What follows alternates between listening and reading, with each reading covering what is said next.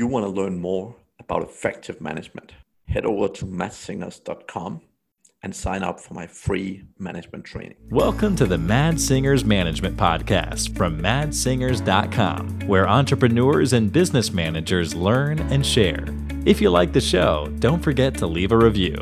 Hello, and welcome back to the Mad Singers Management Podcast. Today I'm joined by Paul Turner. Welcome, Paul. Welcome, Mads. Thank you for offering me the opportunity. I am super excited for today's episode, but before we jump into it, would you mind giving the audience a little bit of background on who you are and how you ended up where you are right now? Well, my background's not your average social entrepreneur or business background, in the sense that at the age of 19, I actually became a monk. So for the next 14 years, I focused on discipline, building self-confidence, mind control, sense control, and purifying my whole life and sort of diving into the spiritual aspect of life. And during that process, though, I wasn't your average monk, because during that time, I learned how to use a computer. I learned graphic design. I taught myself how to build websites. And I also taught myself public relations work, because my first service as a monk was feeding the needy people. That was one of the outreach programs that the ashram was conducting. So I learned how to cook for large quantities of people, and I would, serve the needy in Sydney, Australia. And I realized that there was great potential in that project, not only in filling bellies, but in communicating a message of love and respect. So I started to dive into the hospitality, the spiritual hospitality culture of India, because this ashram, the spiritual path that I came from has roots in India. So there's a spiritual hospitality culture. And in that culture, it's very common for people to accept the fact that we're more than simply just a body. There's a spiritual energy. And even it's not uncommon for like a tradesman, like a carpenter on the street, before he starts the day, he would actually worship his tools, understanding that energy in the form of those tools is a blessing of God. So they actually worship the tools, which is pretty far out. So it's very common for most people in India, in that culture, to understand that there's a spiritual side, that we're more than simply a physical form, and that there's a sense of equality. We're all energetically equal. So one of the ways that they express that understanding is through the sharing of food. So if you go to any temple in India, it's very common that it happens all the time, that you would actually get a freshly prepared meal, any visitor, any random stranger. And the same thing would happen with people visiting your house. So there's a concept called Atithi Narayan. So Atithi means, it's a Sanskrit word, and it means unscheduled, and Narayan is a name for God. And so the Atithi Narayan is the unscheduled guest should be treated like God.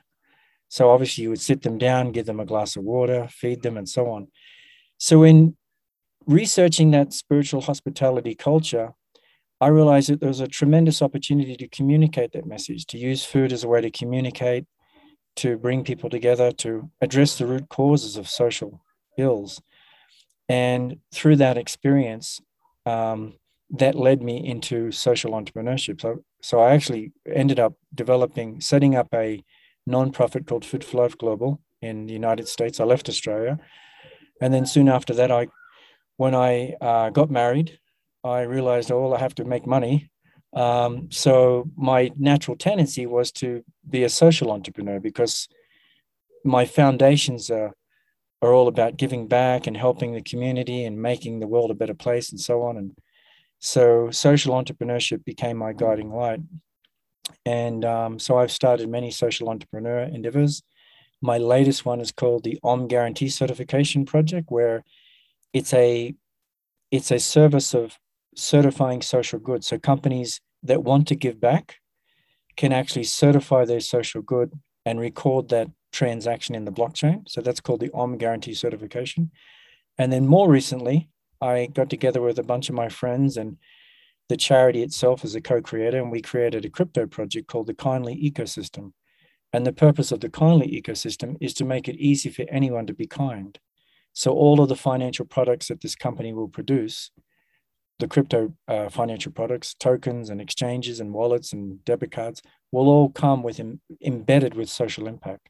So essentially what we want to do is make it easy for everyone to be kind just by using those products. So that's where I am today. And then 7 years back, during my travels of developing the charity work, I ended up in Colombia, the Andes Mountains of Colombia. And I married a Colombian woman, and she runs an animal sanctuary. And so that is another whole experience right there. It's like living in the Andes Mountains with 200 animals, rescued animals. Sounds fantastic. Sounds fantastic. And definitely a very unusual route to entrepreneurship. Yeah, very different. Excellent. So you mentioned you've been running a few different social entrepreneurships. What is the difference, just for the audience who isn't aware of it? So what's the difference between a regular entrepreneurship and a social one? Well, a typical business, when people get into business, they think, I need to make some money. I've got to pay the bills. I want to break out. I don't want to work a regular job. It's just all about meeting the bottom line. Like, if I can make $1,000 this week, I can pay my bills and this and that. So the focus is about making money. Whereas with a social entrepreneurship, a social enterprise, the focus is not making money. The focus is on social impact, is on making a positive difference in the world, and money simply follows. So the philosophy is that if you follow your passion, if you put your heart into something, the money will come, the energy will flow to you. That energy in the form of money will flow to you. So there's a different mindset between a regular entrepreneur and a social entrepreneur. And in the case of like the Om Guarantee Certification Project and the Kindly Ecosystem, they're purpose-driven organizations. They're not money-driven, they're purpose-driven. So there's a purpose, and every decision we make has to align with that purpose of making it easy for people to be kind, encouraging kindness in the world, cultivating kindness in the world. And the bottom line is that this is really where business is going. I was just on a call today with Spiral Bank. Spiral Bank is a new giving bank. It's literally the world's first giving bank. And so they have, their philosophy is that everyone should give back. And so they actually they mandate that everyone that sets up an account with them have to give back to charity some percentage of their income. And it can start at 0.25%, which is not much. And you can decide how much you want to give back. So they literally they'll have a debit account, a savings account, and then a giving account. And then the individual account holders can choose the charity or the social impact they want to make. And every month, a certain amount of money goes to these charity partners on their system. So it's quite unique. It's really beautiful. And there's an example there of a purpose-driven bank, which is, when you think about it, is very unusual, because when we think of banks, we think of greed and selfishness and, massive control and influence. And this is turning the financial industry on its head, so to speak, focusing on giving and allowing the money to flow. And they're doing really well. They're growing very fast. It's a new bank, but they're growing very, very fast. So that's one example. And so that's just basically the difference there, is that the mentality. What legacy do you want to leave? Do you want to make $10 million and just buy things? Or do you want to help 10 million people and leave a legacy of positivity and love and respect and so on? Because ultimately, you can't take that money with you. When we die, we don't take anything with us but our wisdom and our spiritual credits. Yep. So a social entrepreneur, a purpose-driven organization, is focused on that legacy. Interesting.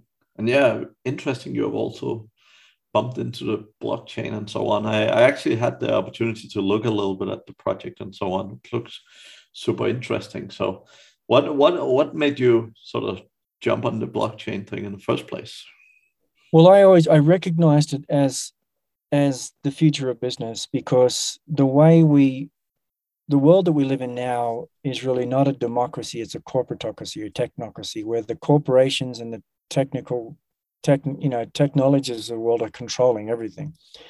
Not only do they control the flow of money, but they control policy.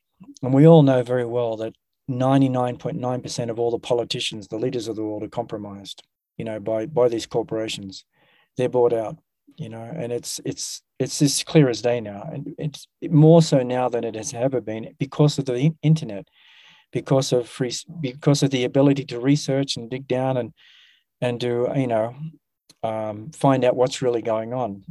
10 years ago, 15 years ago, that was much more difficult, but now you have Google.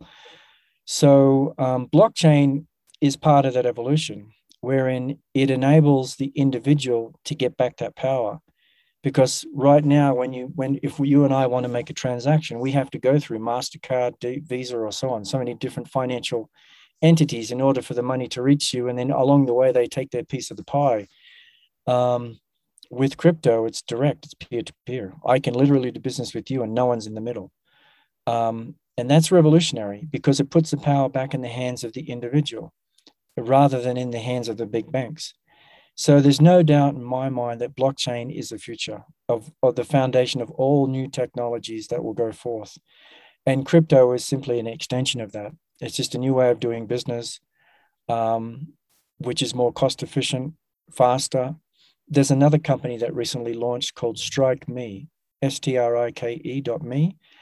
And what they're doing is they're revolutionizing the peer-to-peer giving. Like most of us are aware of things like Western Union and say TransferWise or PayPal, right? And they have their benefits. They work, but ultimately they're still using the traditional financial systems.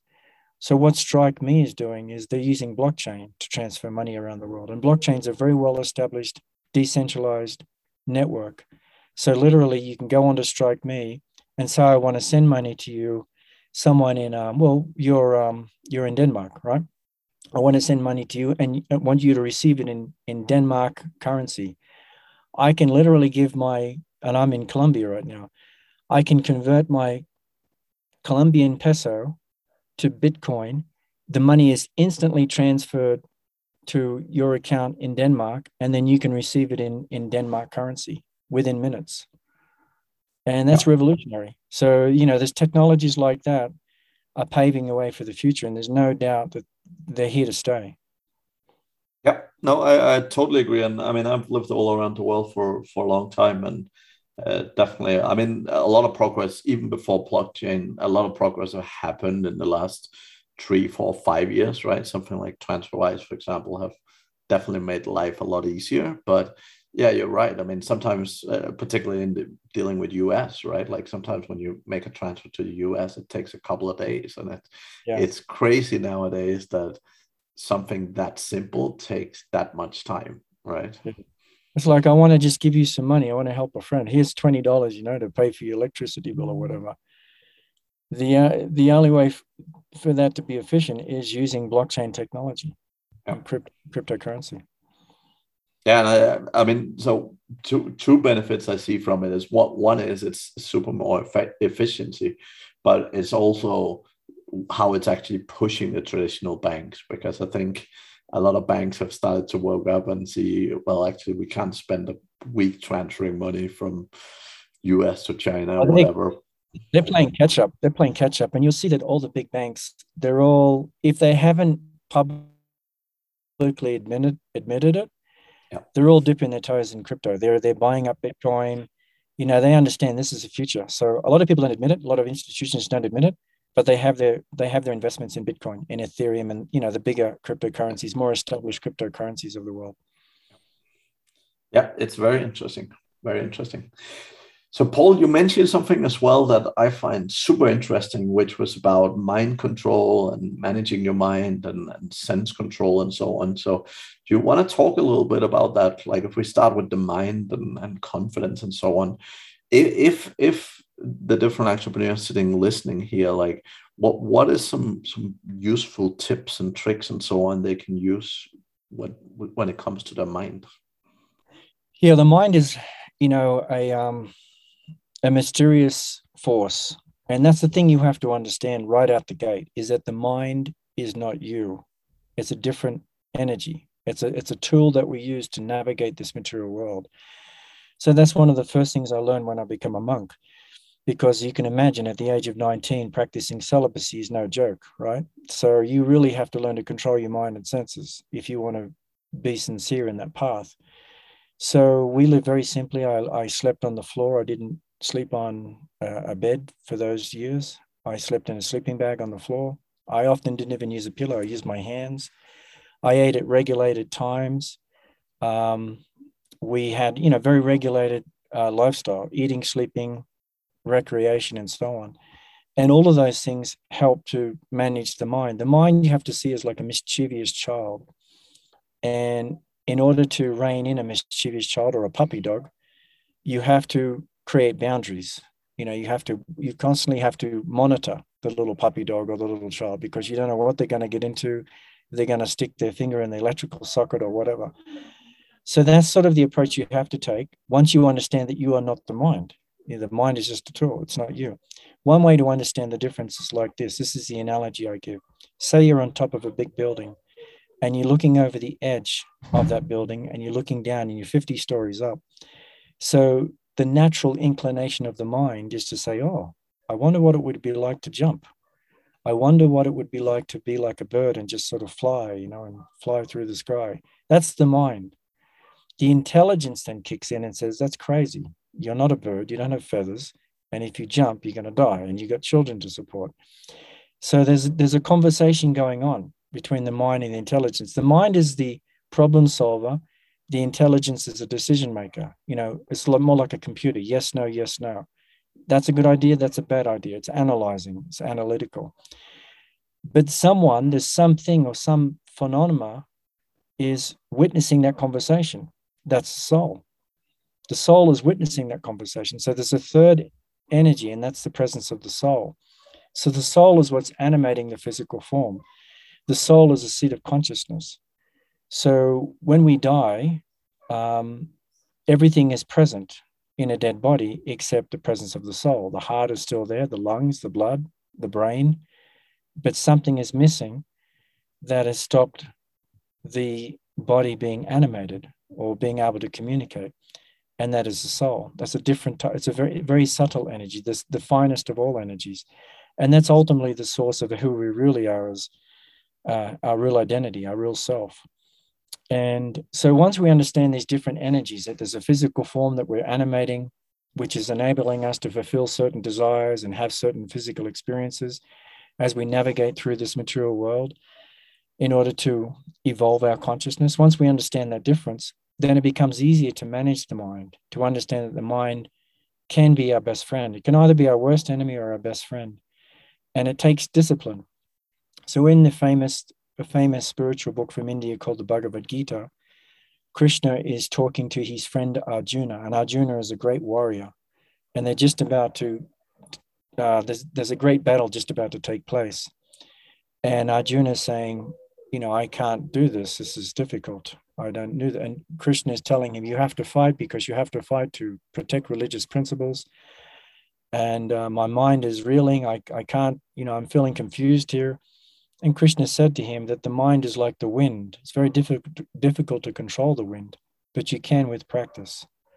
So the mind is a very difficult thing to control, but you can, through discipline and regulation, you can start to reel it in and make it your best friend. And that's important if you want to be successful in life, not just in business, to make that distinction, to understand that we use the mind as a tool to navigate this world, to solve problems, to think outside the box. And then we use the intelligence to analyze those ideas. And then we, as a soul, as the host of the body, we then go forward, down this path or that path. Yep. That makes a lot of sense. And I've never thought about it like that, because I think most people think of intelligence and the mind being kind of the same thing. But it's not. According to the ancient, many spiritual traditions, there are 8 material energies, and it's earth, water, fire, air, and ether. So they're the gross energies. Obviously, the ether is very subtle. Ether is like, the subtle energies. Then the more higher than that is the mind, and then even finer than that is the intelligence. And then finer than that is the ego, the false, what's called the false ego, which is where we identify with the physical form. But above them all is the soul. So there are 8 material energies which make up everything that we see manifested in this material world: earth, water, fire, air, ether, mind, intelligence, and false ego. So the idea of self-development or self-realization is to get beyond the false ego, stop identifying with this physical form, and start identifying with your true self within. So that requires practice, that requires purification, that requires controlling the senses and going deep. Because right now our consciousness is tuned into this physical form. We can see our brain as like a computer or a radio. And based on our level of consciousness, we're tuned into a particular frequency. So as you purify your senses, control the mind, and practice meditation and so on, you can literally change that frequency that the brain is tuning into, and you can tune into higher frequencies and get a better understanding of the world that we live in. That makes a lot of sense. So, in terms of confidence specifically, like, what are some of the things that you go around like doing to sort of improve your confidence, knowing that?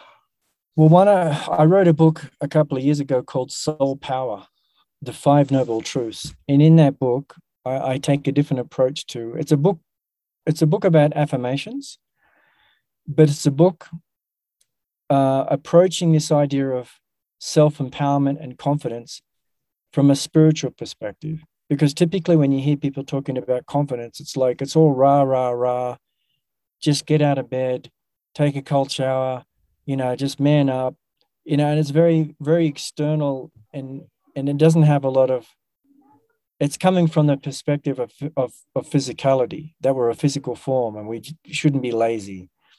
But if you change that perspective and understand that you are a spirit soul, you are energetically, qualitatively like God, but just very small. And the soul itself is what is animating this physical form. If you start to look at yourself from that perspective, then you can draw from those godly qualities, which are natural to you. We literally have the same qualities as God, which is just in a smaller capacity. And it's similar to a drop of the ocean has the same qualities as the entire ocean. It's no difference. It's the same quality. You take a drop of the ocean, put it under a microscope, it's the same thing as the entire ocean. So similarly, we as souls, we are qualitatively like God. We're godly in nature. And as a godly person, as a godly entity, we are very confident. We should feel confident because we have power. We have spiritual power. First of all, we can't die. Energy can't be destroyed. And that's a fact in even basic mundane physics, that energy it cannot be destroyed. It just changes shape. So that's the same in the spiritual world. We are a form of energy that also can't be destroyed. So we never die. Death is an illusion. When you die, you're simply just changing, you're just moving into a different realm or moving into a different body. We're just moving. We're constantly moving. So once you understand your godly nature and that you are eternal and that you have, you're the child of the most prosperous, most grand, most perfect personality. If you believe in a personal form of God, if you don't, that's fine too, because you could say that, well, I'm part of the universe, and the universe is eternal as well. But once you understand that godly nature, then you should be confident. The natural result of that would be amazing confidence. So when you go into competition and you shake someone's hand and you look them in the eye, you look at them as a soul, and you present yourself as something more than simply a physical form. And when you have that mentality, that perspective, when you speak the simplest words, it can have profound effect on people because you're speaking from a source of true wisdom. So that can give you great confidence. And I actually wrote about this in another book I wrote called The Yoga of Pool, because I used to teach billiards, and I wrote a book on how to play pool. But in the part where I talk about sports psychology, introduce sports psychology, rather than just talking about the traditional sort of sports psychology lingo, I drew from my roots as a monk, and I introduced concepts from the ancient spiritual scriptures within the context of playing pool. And as a result of that, it's a very unique sort of approach to that subject for that industry. And it's one of the best-selling books in the billiards industry to this day. Interesting. It's quite different, because even any sporting competition, you'll know who the winner is right at the beginning. When two boxers are facing off, they're looking at each other in the eye, and they're sensing the confidence level. It's all about confidence. 90% of success in any sporting event is mentality. If you have a winning mentality and you're confident and you know you can win, you're 90% there. So that same thing can even be in passive sports like billiards or ping pong. If you have confidence, and when you approach that competitor with confidence, that can deflate their confidence and put them on the back foot, and you can win, even if you don't have as good a skills. Yep, that makes a lot of sense. I've looked at confidence a little bit differently. So the way I typically look at confidence is saying that I think a lot of time what you said, sort of the typical analogy that most people look at it and how they see it is this rah, all that stuff. The way I've looked at it is basically confidence is showing ourselves what we're capable of doing, because I think for a lot of people have a lot of self-doubt. There are a lot of like, oh, can I really do this? Is this really my thing? And so on. Whereas I see it very much as confidence is really just showing yourself what you're capable of doing. And that's how I've looked at confidence for many years, right? So it's not about proving things to other people. It's actually about proving to yourself what you're capable of. Yeah, believing in yourself. If you have this understanding that you're an amazing, powerful spiritual being, when you go into any physical combat or material challenge, you're going to draw from that understanding, from that perspective, and you're going to have supreme confidence, because you're going to think, well, I can't be hurt. I can't be hurt. Whatever happens, it's a physical body. I'm greater than this physical body. I'll do what I can with this physical form, with the tools that I have.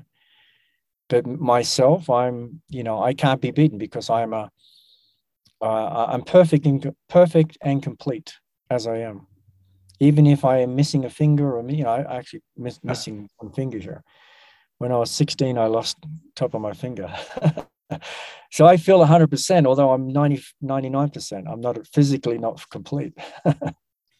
Interesting. Yeah. I mean, so the way I noticed it early on in my life was I started traveling, and I moved to a foreign country already when I was 18.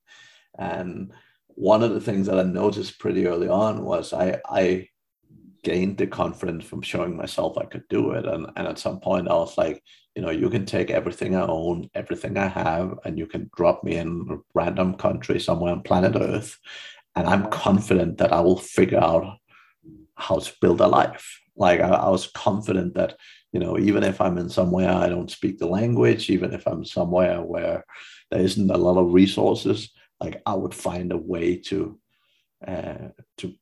live a good life, right? And I think that was what I thought about a lot when I started thinking about confidence, and because I think I've always had it, but I've just never understood when I was younger why I was confident. But I think a lot of it was exactly as I was saying, like proving to myself that I am capable of doing things. And a lot of the time, I see many people are like, oh, I'm going to go to the gym next week and stuff like that. And people tell themselves a lot of things that they then don't follow through on. And I believe that every time you do that, you're showing yourself that you can't trust yourself. Right. and I think that's probably what brings down confidence rather than building it up. Yeah, and you've also got to like overcome fear. And so what happens with confidence, it's a quality that has to be cultivated, because even though, fair enough, from the spiritual perspective, we should be confident. if you understand you're a spiritual being. But obviously that takes time to cultivate even that understanding, because we're so conditioned, from birth. You are Billy Smith, and you're an Australian, and you have this color, and this is who you are, and these are your parents, and so we're programmed from the beginning that this physical form is our identity. And obviously, it's just a vehicle that we use to express ourselves as souls. So fear is the biggest challenge when it comes to confidence, and the only way to overcome that is to face your fears. To put yourself in situations like you're just talking about, where if you're thrown into a country where you can't speak the language, and just overcoming that fear, and that then breeds confidence, which then breeds more confidence. It's a self-fulfilling thing. As you get a little bit of confidence, that can feed into the further confidence. So you've got the initial stages: overcoming fear, taking the risk, and facing your fears, and seeing, sort of playing out your full potential, not limiting yourself. And this again comes back to the mind, because the mind will convince us otherwise. The mind will say, oh, you're not good enough. Oh, you're too fat, you're too thin, you're not fast. That's the mind. But we have to then use the intelligence and analyze, rationally, is that really the truth, or is that just the mind speaking nonsense? And so it all ties in. So if we have that spiritual understanding, if we understand that we are not the mind, if we're ready to take a risk and cultivate confidence, then you can be like a super confident, super successful person. And I think all business is a lot like that, right? Like businesses, when you start a company for the first time, with whichever shape or form, like there's so much stuff you don't know, right? There's so many things to overcome, and there's so much stuff where you just have to go at it, and you have to go at it knowing that you don't know what you're doing, knowing that figuring it out. you need to figure it out along the way. And like the first time you hire someone, the first time you, I don't know, launch a new product or whatever you're doing, right? Like it's all a new thing, and you're gonna make mistakes, and you're gonna figure it out. If you keep at it, you'll find. You're gonna try. My dad would say he certainly wasn't a source of wisdom, my dad. But at least one thing I remember him saying is, you got to have a go, son. You got to have a go. You got to try. So I remember that. So you just got to try. You don't know. And most successful entrepreneurs, we're talking like even the biggest of them all, they don't have all the answers right out the gate. They're figuring it out as they go along. And that's just part of the process. It's part of self-realization. It's part of building up your character. Yeah. Super interesting. What about the sense control you mentioned? Well, the senses are like, you can think of the mind as like the king of the senses, and the senses are like the what do you call it? The citizens, right? So one thing to understand here is that when you get the senses under control, when you get the citizens all working together as one, you can actually override the mind. Similarly, just like in civil society, if people unite as one voice and don't play into this foolish narrative that we're all, independent, we're all like, we're not connected, we're not united, well, I'm this color, you're that color, or I'm this culture, that all this nonsense narrative which is dividing us. Yes, there's differences, but there should be unity in diversity. So we embrace the diversity because we're all very different. Just like when you go to a flower, like a forest or a garden, there's so many flowers, but the total, blanket of flowers makes a beautiful mosaic, makes a beautiful picture, right? And we call it a garden. So similarly, if the citizens of the world united, we could overthrow these governments. We could kick out all these corrupt politicians and install actual real quality leadership. And in the same way, when we learn to control the senses, beginning with regulating them, we can start to reel in the mind, which is the king of the senses. So one of the things we learn as monks is it's important to control the tongue. And the tongue is considered to be the most voracious of all the senses. And the tongue has two qualities, tasting and vibrating. So what you speak, the vibrations that you make with your tongue really do impact your consciousness, the way you perceive the world, your behaviors, and so on. They mold the way you perceive the world. Similarly, what you eat, the food that you put on your tongue will also impact your consciousness negatively or positively. So we were very careful about the type of food that we ate. We only ate a vegetarian diet, so we avoided foods which were came from violence or anger or suffering or pain. So we ate down the food chain and ate foods which were less, cultivated with less violence, more clean, pure energy, and so on. And similarly, we also learned to control our tongue, the vibration of our tongue, the words we spoke, only speaking the truth, only speaking words which are uplifting and encouraging to others, speaking affirmations, chanting mantras, prayers. All of these things raise our consciousness. They change the way we perceive the world. So that's one of the senses, controlling the tongue through managing the vibration and the tasting. And then the other senses, what you're looking at, what you're hearing, all of these things you're bringing in energy, you're bringing in influences which can impact the consciousness negatively or positively, and at the same time can pollute the mind or purify the mind. So it was, as monks, it was all about purifying the senses, purifying the mind, purifying the consciousness, because the more pure your thoughts are, the more focused you are, the better chance you have at tapping into the higher spiritual frequencies and getting an understanding of your true self-realization. Yep, that totally makes sense. Excellent, Paul. I think that was very, very interesting. So if people want to know more about yourself or your projects and so on, what's the best place to do so? I have most of my social media is Paul Rod Turner. My website is paulrodneyturner.com. The charity I direct, Food for Life Global, is ffl.org. And the crypto project is kindlycoin.com. If they want to learn about the crypto project, the idea of the kindly ecosystem, promoting kindness. And the other social enterprise is the Om Guarantee project, which is omguarantee.com. OM, like Om, like the spiritual sound. Yeah.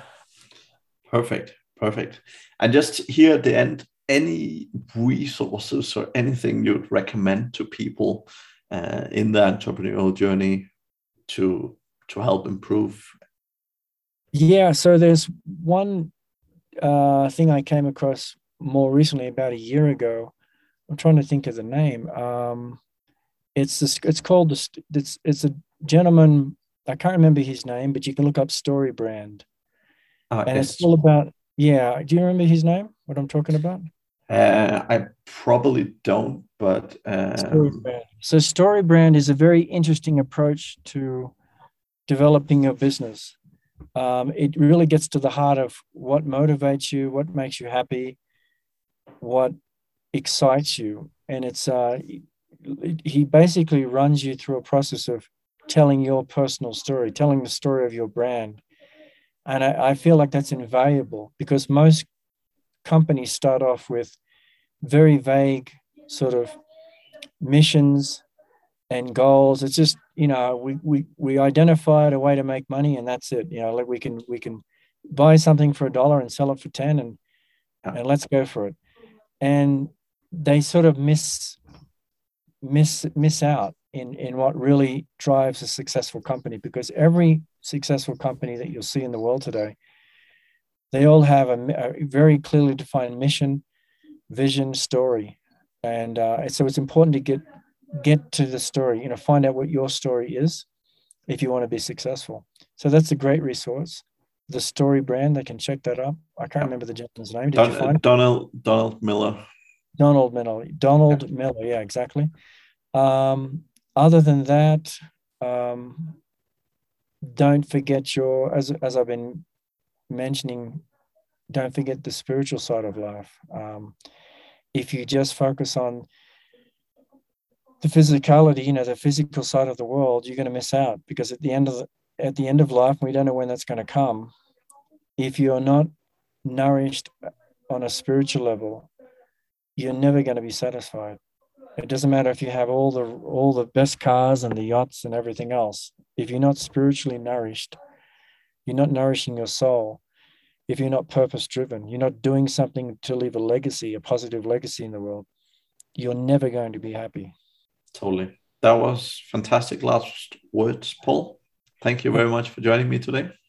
Thank you so much, Mads. It's a great pleasure. And to the audience, thank you very much for listening all the way to the end. We'll be back again next week.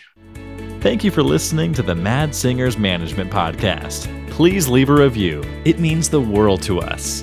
You can also learn more about management at madsingers.com.